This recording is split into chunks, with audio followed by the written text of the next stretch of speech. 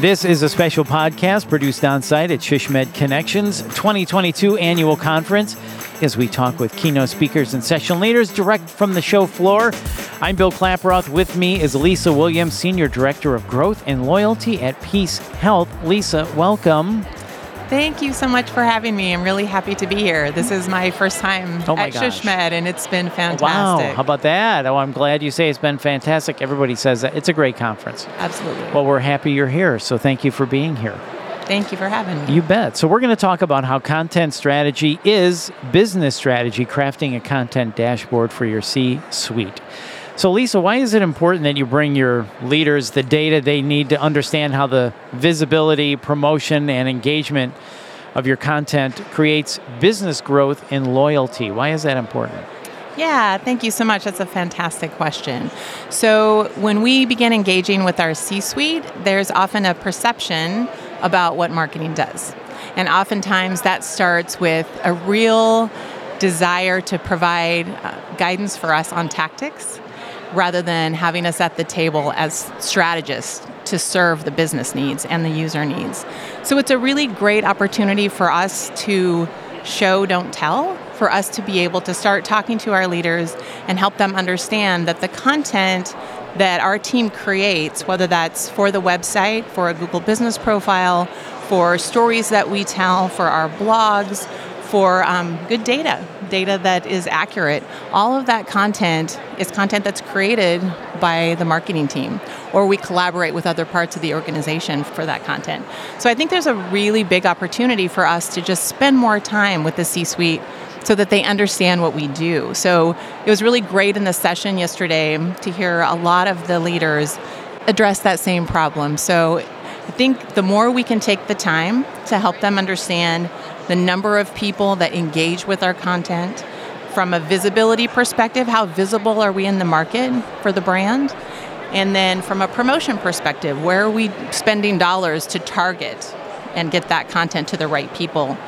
And then how are people actually engaging with that content? I think there's an expectation that there's a lot of ability to push content, but we also want to be there in the moments that people need us. When patients and consumers are searching for information, that inbound marketing, I think that's a great opportunity for us. I don't think all of our folks in the C-suite understand that it's not just our job to push out content, it's also our job to be in the moment and really be there for people when they need us. And that might mean a Google business profile. It may not always be an article. Yeah, that's so true. Absolutely. I love how you say show, don't tell. You know, so sometimes they're just looking at a bunch of numbers. What does that mean to them? But if you show them, illustrate your content strategy and how it is engaging with the community, that can be a big difference, right?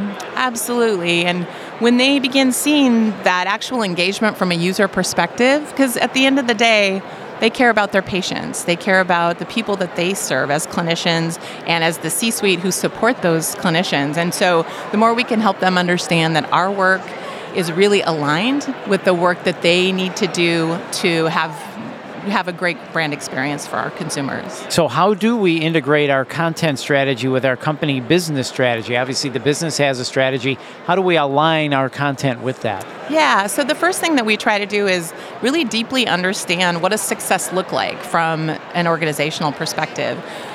That's not always an easy thing to unpack because oftentimes it depends on where you sit. So if I'm a service line leader for a specific service line, I have a set of priorities that I would like marketing to execute for me.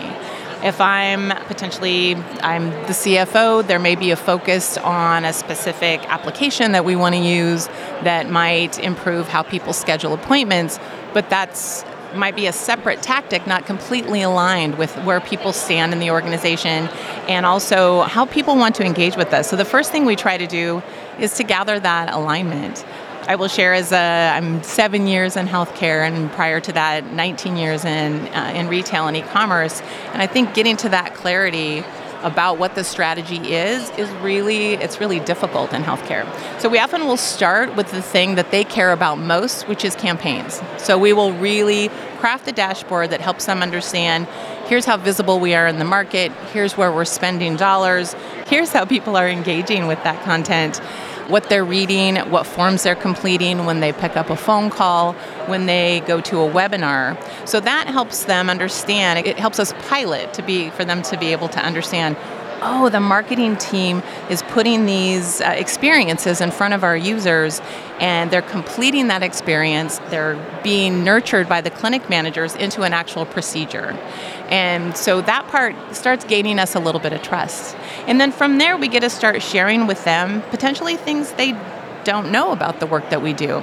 So helping them understand that our Google business profiles, having that content accurate and really a good reflection of what we're doing for the organization is kind of an aha moment for them. When we tell them that generates 50,000 phone calls a month, or it performs 34x times our actual website, the website's important, but it's also just one of the many touch points that people have. So that gives us an opportunity to start sharing a broader story about our work. Yeah, I love that. So you mentioned putting together a dashboard. So, in fact, you say we should have a content and business strategy dashboard that will answer those questions that, say, the CFO has about the investment and the results of a content strategy. So I know you were just kind of talking about the dashboard a little bit. What should be in that dashboard? How do we get started creating one? How do we do that? Yeah, that's such a great question. So the very hard work first is taking a step back and going through a process of discovery and saying, what is all the data that we have? Where is all the data coming from? From our website, from our webinars, from our email system, from our social systems, from our every single marketing touch point that we have, whether that's traditional or digital. Take a step back and really gather all of those tools together. Interview the people. We actually interviewed more than 40 people during this discovery process and tried to just more deeply understand what's the data that we have. It's hard to bring it all together if you're not certain about what you have. So you kind of can't skip that step. So once you've completed that step, you take an analysis of that discovery and say, what were the goals based on what we heard from our leaders? What are the things that we want to know people are doing? How engaged are they in the content that they have? When are they calling us? Which landing pages are they spending time on? Are they getting the information that they need at the clinics? So from there, we pull all of that data into, it can be a data warehouse, it can be a Google Sheets, it can be a lot of different things. I mean, ultimately, there's going to be a lot of data there. So really working with your leadership to have a dedicated data warehouse in the absence of a CRM. If you have a customer relationship management tool, then you're already able to start pulling those data pieces together. In the absence of having finance or revenue cycle data, we can still be able to pull together all of those data sources and then start visualizing it in Tableau. So when we get into Tableau, we try to break that down by those 4 framework of visibility and promotion and engagement and growth. So then our leaders understand, we have millions of people who saw this content. That's not super impressive to CFOs. That's great that people understand our brand. But if I'm the CFO, I care about the procedures that have been scheduled. So we move from visibility into promotion. Where's the ad spend that we've spent? Is that OTT? Is that in search? Is that in display? And then we move into engagement. How many people came to our paid campaign landing page? How many people completed the health risk assessment? How many people attended our webinars? How many people picked up the phone to call, and how many people completed, I'm giving a specific example for a campaign, but completed a downloadable guide.